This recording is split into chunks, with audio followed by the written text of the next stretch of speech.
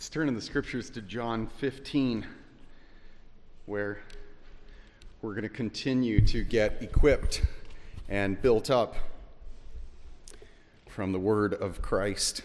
The Gospel according to John is one of four biographies at the heart of the Bible, and it's called Gospel, or Good News, because it's the best news in the world. It's the news that Jesus of Nazareth is God become man, and he has the power to remake us, to forgive our sins, to change our hearts to want to submit to God, to reconcile us forever to God.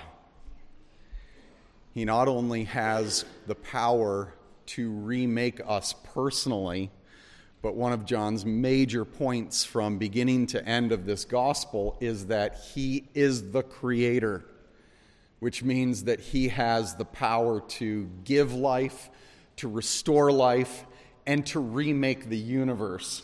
That's how great Jesus of Nazareth is.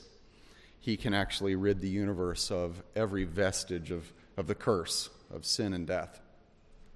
Through the first 12 chapters, John reported several miracles to make this point, and he called those miracles signs because they are actions that signify who he is, that he is the Son of Man, that he is God's chosen human to reverse all that Adam ruined, to reverse the curse. And he is God's chosen human to receive the worship, the submission, the honor of all peoples on earth. The signs signified the reality of who Jesus is. And the only right response to these signs, John suggested for 12 chapters, was believe, submit to Jesus, commit your life to him, honor him. So 12 chapters, here are the signs in order that you would believe. And then we came to chapter 13, which begins to recount the most significant 24-hour period of Jesus' life. It opens in chapter 13 with Jesus around the Passover dinner with his disciples. And in these final chapters, Jesus gives counsel to them about how to persevere, how to keep on, how to live in his absence. And the major focus of these chapters is now on love. He said believe, and now he's emphasizing love. Faith results in love. The two go together, cover to cover of Scripture. When you are rightly related to God, it changes your relationship with him and others. Faith results in love. And in these chapters, Jesus is emphasizing the need for the disciples to love, to continue loving him, and to deepen in their love for one another. So in chapter 13, he gets down and washes their feet before they eat dinner. And he's urging them to love each other just like he's loved them, humbly, self-sacrificially, in a way that focuses on purifying others. In chapter 14, he said, don't let your hearts be troubled. Instead, let your love for one another grow out of peace. John is going to say elsewhere in one of his letters, there is no fear in love. If you are frantic, you can't love. Your love must grow out of a context, a heart of peace that's really settled because you have personally received and are trusting the love of Jesus. And then today we're going to get to chapter 15 where he's going to stress that your love must persevere. It should focus on the purity of others. It should grow out of peace, chapter 14. It should persevere, chapter 15. That's what we're looking at today. Maybe I should just park and say, is that you? Are you committed to the hard work of seeking other believers' purity? As I stressed 2 weeks ago, this is dirty work. It's going to expose your own impurity. And the more you get to know others, the more their problems will be revealed. Are you committed to this kind of love that Jesus commands? Believers, are your hearts at peace? Have you just frankly said, I know where Jesus is right now. He's alive, ascended in heaven, and from there he's going to return. Right now, he's building my permanent home. He's going to come back and take me to be with him. I'm settled no matter what's going on in my life or in the world. And today, Jesus is challenging us to persevere, right? John 15 is where we're at. Verse 1, Jesus says, illustratively, I am the true vine, and my Father is the vine dresser. He's the gardener. He's the farmer. That is a remarkable statement. I am the true vine. Jesus is not only declaring that he is the source of life and the only source of life. We're going to focus on that significantly here in a few minutes. But he is also announcing here significantly that he is true Israel. You might put here next to this verse 1, Psalm 80, Isaiah 5, Ezekiel 15 through 19. He is the only Israelite that ever fulfilled God's intention for Israel. He's the only king of Israel who ever exemplified what God's design for Israel's king should be. He is true Israel. He's the only one who was ever holy like God called Israel to be, who was ever a priest like God called Israel to be, who was ever a light to the nations like God called Israel to be. In other words, verse 1 is saying a whole lot theologically. That's all I'm going to say about it. Jesus uses this illustration of himself as the vine to stress the need to remain connected to him, to persevere in faith. He says, every branch in me that does not bear fruit, he takes away. And every branch that does bear fruit, he prunes that it may bear more fruit. Now already you are clean, or you are pruned because of the word that I've spoken to you. It's interesting there that the farmer often uses the word to painfully prune disciples. Jesus commands then in verse 4, abide in me, and I in you. As the branch cannot bear fruit by itself unless it abides in the vine, neither can you unless you abide in me. I'm the vine. You're the branches. Whoever abides in me, and I in him, he it is that bears much fruit. For apart from me, you can do nothing. Now, we've seen the word abide in those two verses multiple times. The word simply means remain, or I would just say stay put. Stay in relationship with me. Stay connected to me. He's teaching perseverance. Verse 6, he explains, if anyone does not stay put in me, he's thrown away like a branch and withers, and the branches are gathered, thrown into the fire, and burned.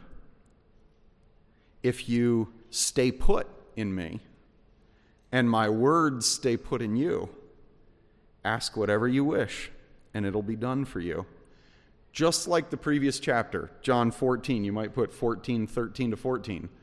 Jesus urges his disciples to pray for the mission here of the farmer for the vine. Anything you pray, Jesus says, in keeping with the mission of the gardener who's tending the vine to bear fruit, God's going to do it. This is the mission of the gardener. Pray in keeping with that mission. By this is my Father glorified, that you bear much fruit and so prove to be my disciples. As the Father has loved me, so have I loved you. Abide in my love. If you keep my commandments, you will abide in my love, just as I have kept my Father's commandments and abide in his love. These things have I spoken to you, that my joy might be in you and that your joy may be full. This concept of obedience, proving love, and leading to joy just reminds me of the old gospel song. I think it's 1880s. Trust and obey. There's no other way to be happy. Trust and obey. Jesus continues then, reinforcing this theme that faith, persevering faith, overflows in persevering love.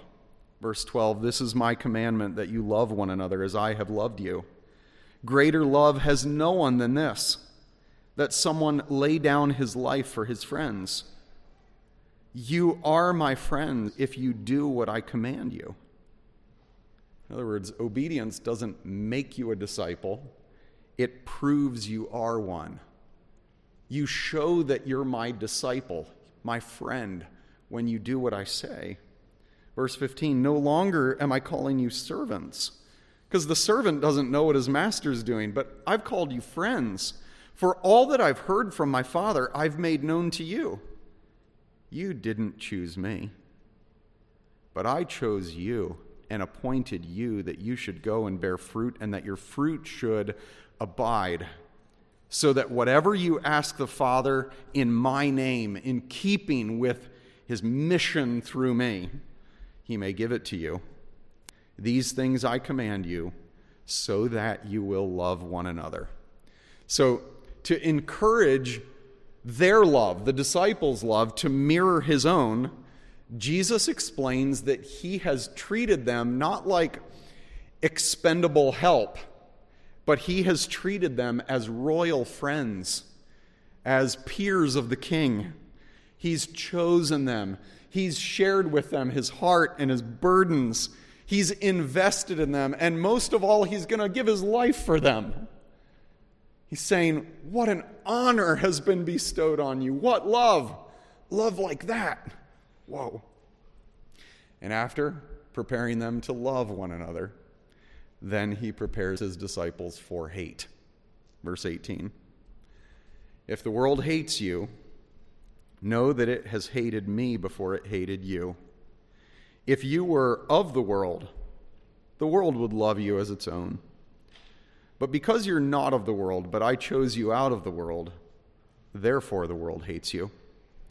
Remember the word that I said to you? He's actually quoting himself from chapter 13, verse 16. You remember what I just said to you? A servant's not greater than his master? Let me apply that in a different way. If they persecuted me, they're going to persecute you. If they kept my word, they'll keep your word too. But all these things they'll do to you on my account, because they don't know the God who sent me. If I had not come and spoken to them, they would not have been guilty of sin, or you might say, not as guilty of sin. But now they have no excuse for their sin. Whoever hates me hates my Father also. If I had not done among them the works that no one else did, they would not be guilty of sin, or as guilty as they are now of sin. But now they have seen and hated both me and my Father.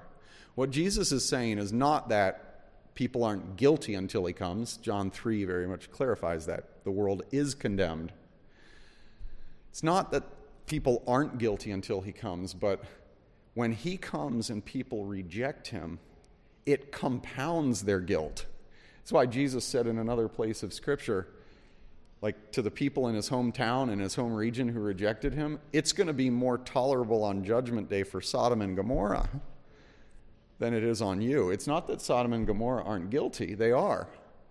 But they're not guilty of the heinous crime of rejecting Jesus, the Creator, become human. Their guilt is magnified after they see the signs and reject him. Jesus says, but the word, verse 25, that's written in their law, he's quoting Psalm 69, must be fulfilled. They hated me without a cause. But when the Helper comes, whom I will send to you from the Father, the Spirit of truth who proceeds from the Father, he will bear witness about me. And you also will bear witness, because you've been with me from the beginning. So these words of counsel really to toughen up disciples for facing life in a hostile world, end on a note of hope. You're not going to be left alone. The Holy Spirit is going to help you and empower all the reports that you give of me in the hostile world. It's a note of hope. What's the main point of John 15? Well, it's actually in the first verse of chapter 16, where Jesus makes a summary statement. Look at the first verse of chapter 16. He says, I have said all these things to keep you from falling away. The overarching message of John 15 is this: remain in a relationship with Jesus. Stay put. Stay totally committed to him. It's very simple. If you want to use the word that's in the passage, abide in him. Remain in him. If you want to flip it around negatively, say, don't ever stop following him. Don't walk away from him. Don't deconvert. Or if you want to state it picturesquely, same thing. Like a branch, keep in vital connection to the vine. Stay. Remain. Don't walk away. Don't fall away. Don't pull yourself away. Right?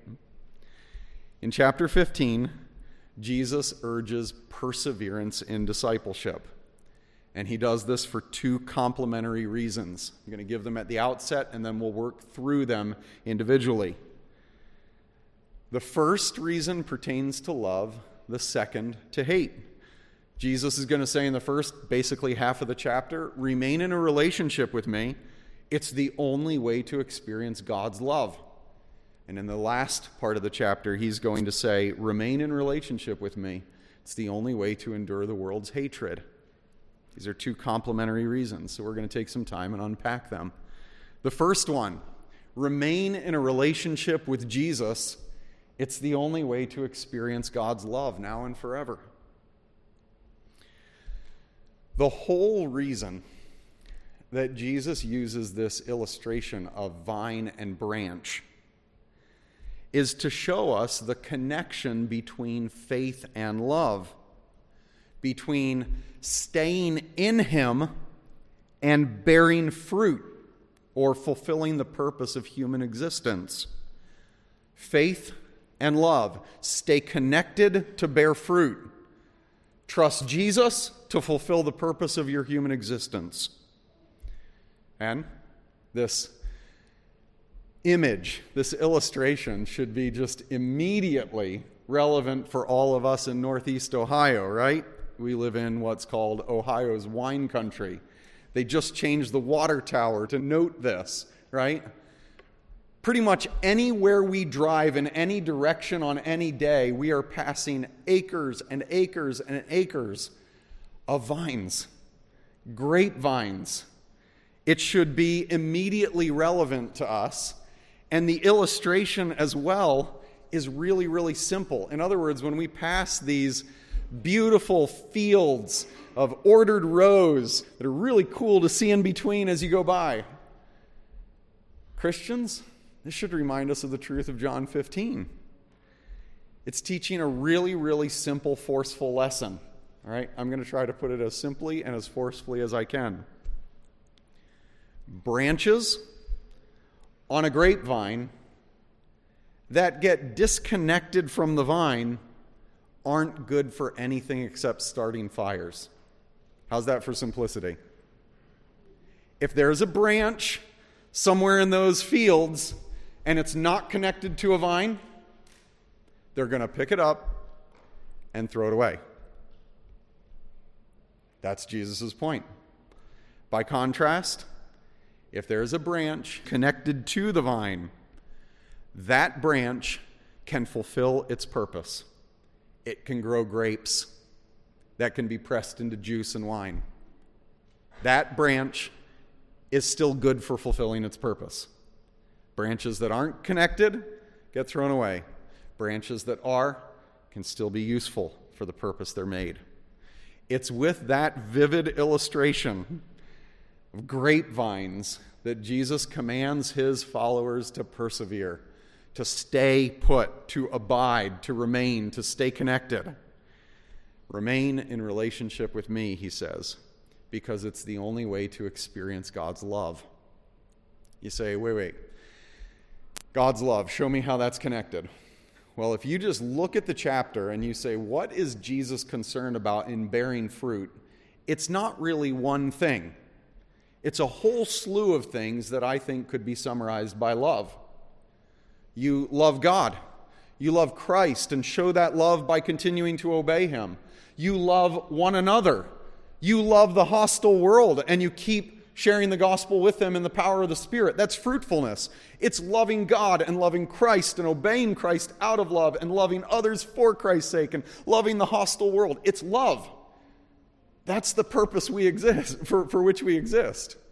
Right? I want to park on this for just a minute. I want to apply it in 3 ways before we get to point 2.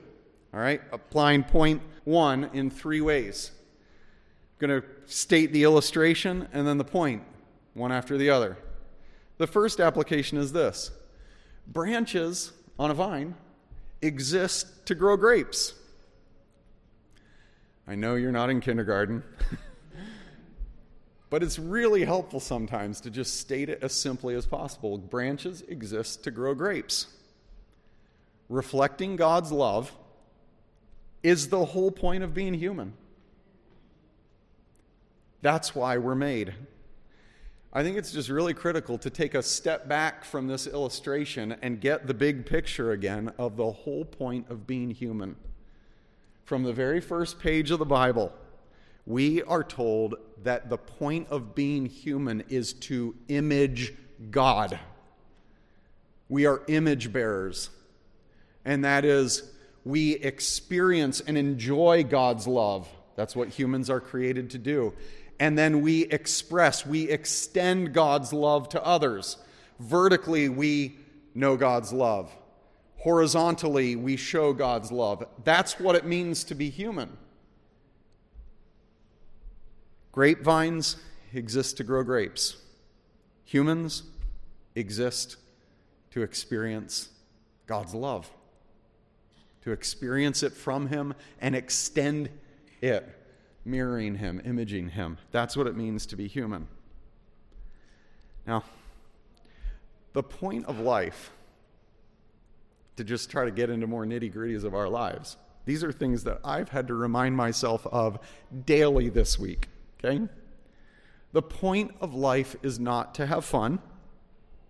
The point of life is not to make money. And the point of life is not to make a name for yourself. Let me go to some good things that we often live for. The point of life is not to be healthy. The point of life is not to work hard. The point of life is not to have everything clean and orderly. The point of life is not to occasionally go on a sweet vacation. The point of life is to love God and others, right? The point of work is to love God and others with your skills and time. The point of money is to love God and others with what he's given you. The point of health is to be able to love God and others with your strength. The whole point of vacation is to get recharged physically, emotionally, spiritually, so you can love God and others the rest of the time. Life's about God, loving him, loving others for him. That's what it means to bear fruit, to experience God's love, to extend God's love. We must be connected to the vine. Grapevines exist to grow grapes. The point of human life is to reflect God's love. Second application, dead branches get burned.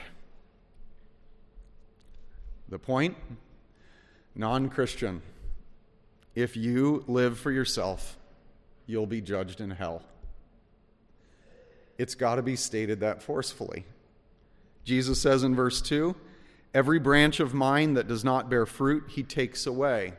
Some people get tripped up on that word of mine, thinking, oh, that's one that was connected. I think Jesus is referring to professing Christians that, after a time, walk away. John refers to them many times in these chapters. He's going to refer to them many times in his letters. People who appeared for a time to be in and then left. Jesus just states it very explicitly in verse 6. If anyone does not abide in me, that means persevere in following me. Stay put. He's thrown away like a branch and withers, and the branches are gathered, thrown into the fire, and burned. True faith perseveres. Faith that doesn't persevere is spurious.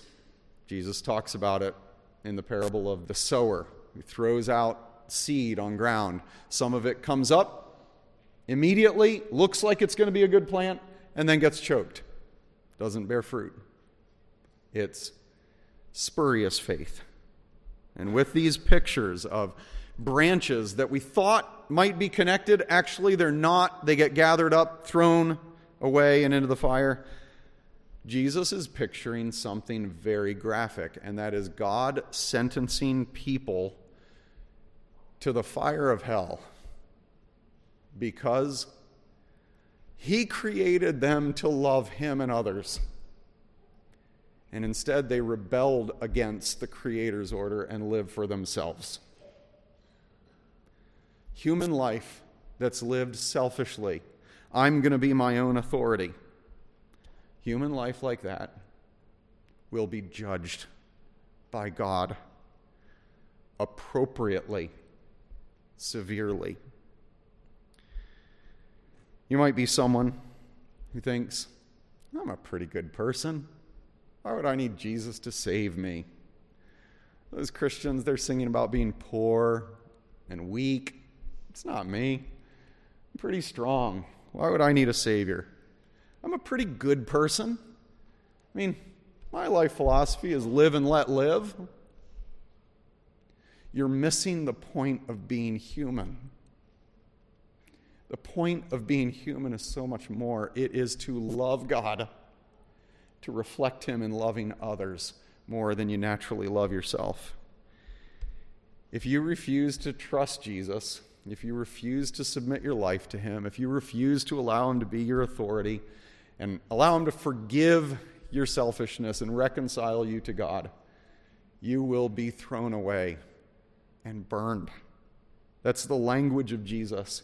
He said it because he loves you. He speaks with authority, with the authority of God. I urge you, if you've not trusted him, to trust him today. Commit your life to him today. Let him forgive you. Let him begin his work of restoration in you.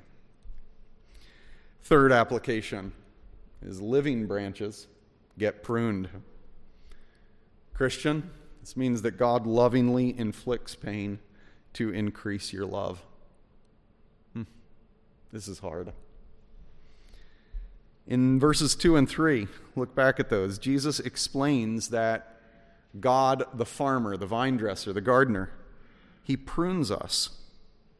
And this illustration indicates that God often convicts us with the word when we hear it preached, or he cuts us with trials in order to increase our love for him and for others. It's often trials that force us to realize, oh yeah, life isn't about health. It's trials that shake our work, that we start saying, oh yeah, life's not simply about working hard and being perceived as successful. Life's about loving God and loving others. And if we forget that the whole point of life is to love God and others, then we're going to start thinking idolatrously that money and success, being liked by others, that this is the point of life. And trials are going to ruin us. Trials that God allows into our lives are going to seem cruel. They're going to seem so unnecessary. God, why are you doing this? Because we've gotten our sights off of the fact that loving God and loving others is the point of life, not being comfortable, not having it easy. Jesus knows here in verses 2 and 3, he knows that trials that prune us could become catalysts that actually lead to our defection. They could lead us to start saying, God, why do I even follow you in the first place? Following you is not worth it. But if you remember that the whole point of being a branch in a grapevine is bearing fruit to God's glory, you're going to trust when the farmer cuts into your life. You're going to trust him when he painfully prunes your life. Trials can break people, but trials can make people. Trials make heroes. They can clarify our purpose. They can purify us. They can powerfully highlight that the greatest joy in my life is God, not my health. Trials can put a highlighter into our hand, allowing us to magnify what matters most to us. And if we keep in mind that the whole point of being a branch is bearing fruit for the farmer's use, and trials aren't an interruption. The pruning helps. It's really critical that we remember this, believers. The second point is that we need to remain in relationship with Jesus because it's the only way to endure the world's hatred. No one should ever tell you that following Jesus is easy. It is good. It is not easy. In many ways, it's much harder. That's why some people who deconvert will often say that breaking off my relationships with family and friends and the church that I knew, it was hard, but I feel so much freer. Following Jesus is hard. It's hard. I get why people say that. In this chapter, Jesus prepares his followers for the trials that are to come, not only when God the farmer prunes us, but also when we face a hostile world, when we face persecution from the hostile world. He's teaching every Christian that the world around us that doesn't know him will hate us just like it hated him. And the reason for this, he says, is theological. It's because we are connected to God. We know God and we represent God. Christians represent God. And it's God's authority that the world hates. That's Jesus' logic. In fact, this is John's very definition of the world. The world is that whole group of rebellious, autonomous humanity. Those people who say, I want to be my own authority. I'm not going to trust God to be my authority. That's the world. And so it's not surprising that John says, in this world, those who submit to God's authority are going to be resisted by those who don't like God's authority. We are people who, with our words and even just by our very lives, as we try to live consistently as Christians, we're just constantly saying, God exists. And we're rebels by nature, but we've submitted ourselves to God. And Jesus is really the only way to God, and we've had to submit our lives to him. By our very lives, there's message going on. There's messaging going on about authority and submission. There's messaging that's going on about your need to submit, but right now your present unwillingness to submit. It could happen at a wedding ceremony, right? When we're saying, God has made two people one. We say that a dozen times in a wedding ceremony, two people one. And people start getting convicted because, that's an authoritative statement about marriage, about sexuality, about gender. We might not have needed to say anything else except, according to God's design, the man has left his father and mother. He's been joined to his wife, and the two have become one. And there's authority that goes out and blankets the world who doesn't want to hear that kind of authority, right? Just the very presence, Christians getting married and reading Scripture, makes people uncomfortable, makes people say, I resist that, right? But Jesus ends by reminding us that although we experience hatred, we're also, as believers, in the entire time that he's away from us bodily, we're going to experience the help of the Spirit. That's in verse 26, where he says, you're going to experience the help of the Spirit of truth. And he's going to, as it were, empower us to love those who hate us and to keep speaking the gospel to people who don't want to hear it. And because of it, someday, some people, they're going to be like us. We used to resist God's authority, and he made us bow before it. And the Spirit is going to help us to keep extending the love of God to others, and some of them will bow to the Son of Man, and they'll experience his forgiveness and his restoration. Following Jesus isn't easy, but it's worth it. I want to conclude by talking about an issue that's at the very heart of this chapter. The main point, as I said it, is remain in relationship with Jesus. Remain in relationship with Jesus. And a few times throughout the message, I've used this term deconversion.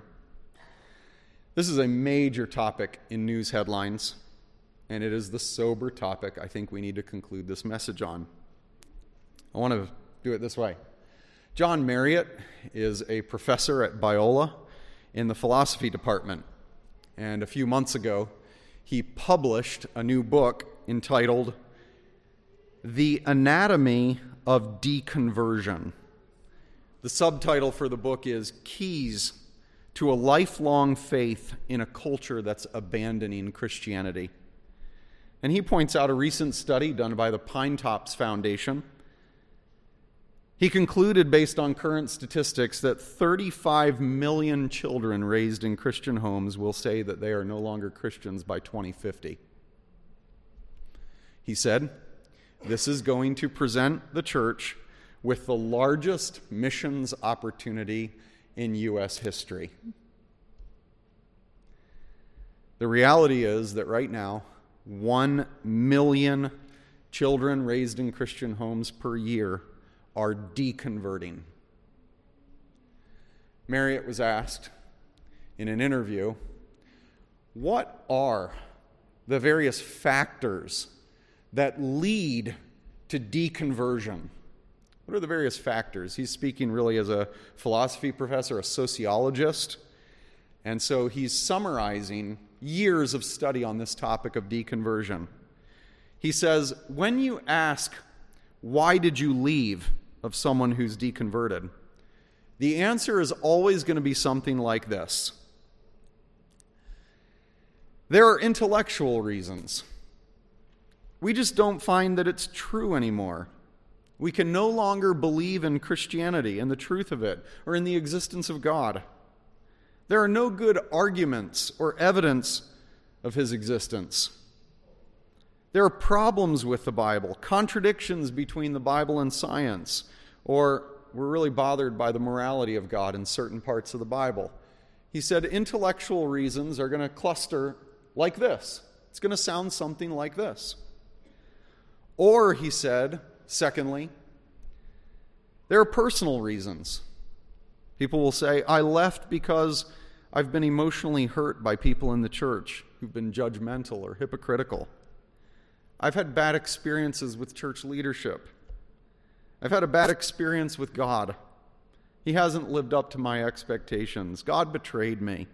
I expected him to come through for me. In some of these cases, Marriott is quoting individuals he's interviewed. How come I've lived for God my whole life, and now all these terrible things are happening to me? He's let me down. Maybe he's not even there. And Marriott concludes, usually the first catalyst toward deconversion is some sort of emotional hurt that opens up the door to questioning.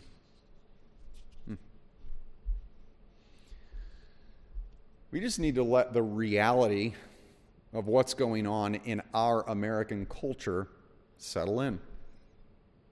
This is grievous. It's what's happening right now.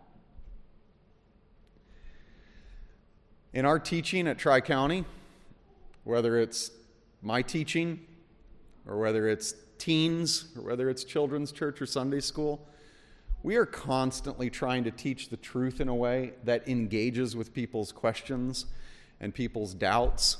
We are trying constantly. This is one of the major themes of Greg's ministry among the teens, is like any question is totally fair game. There is a safe environment for questioning anything you want about the faith.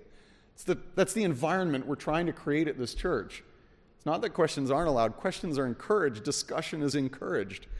We're deeply concerned to interact with people's intellectual struggles, to understand people's personal struggles of faith.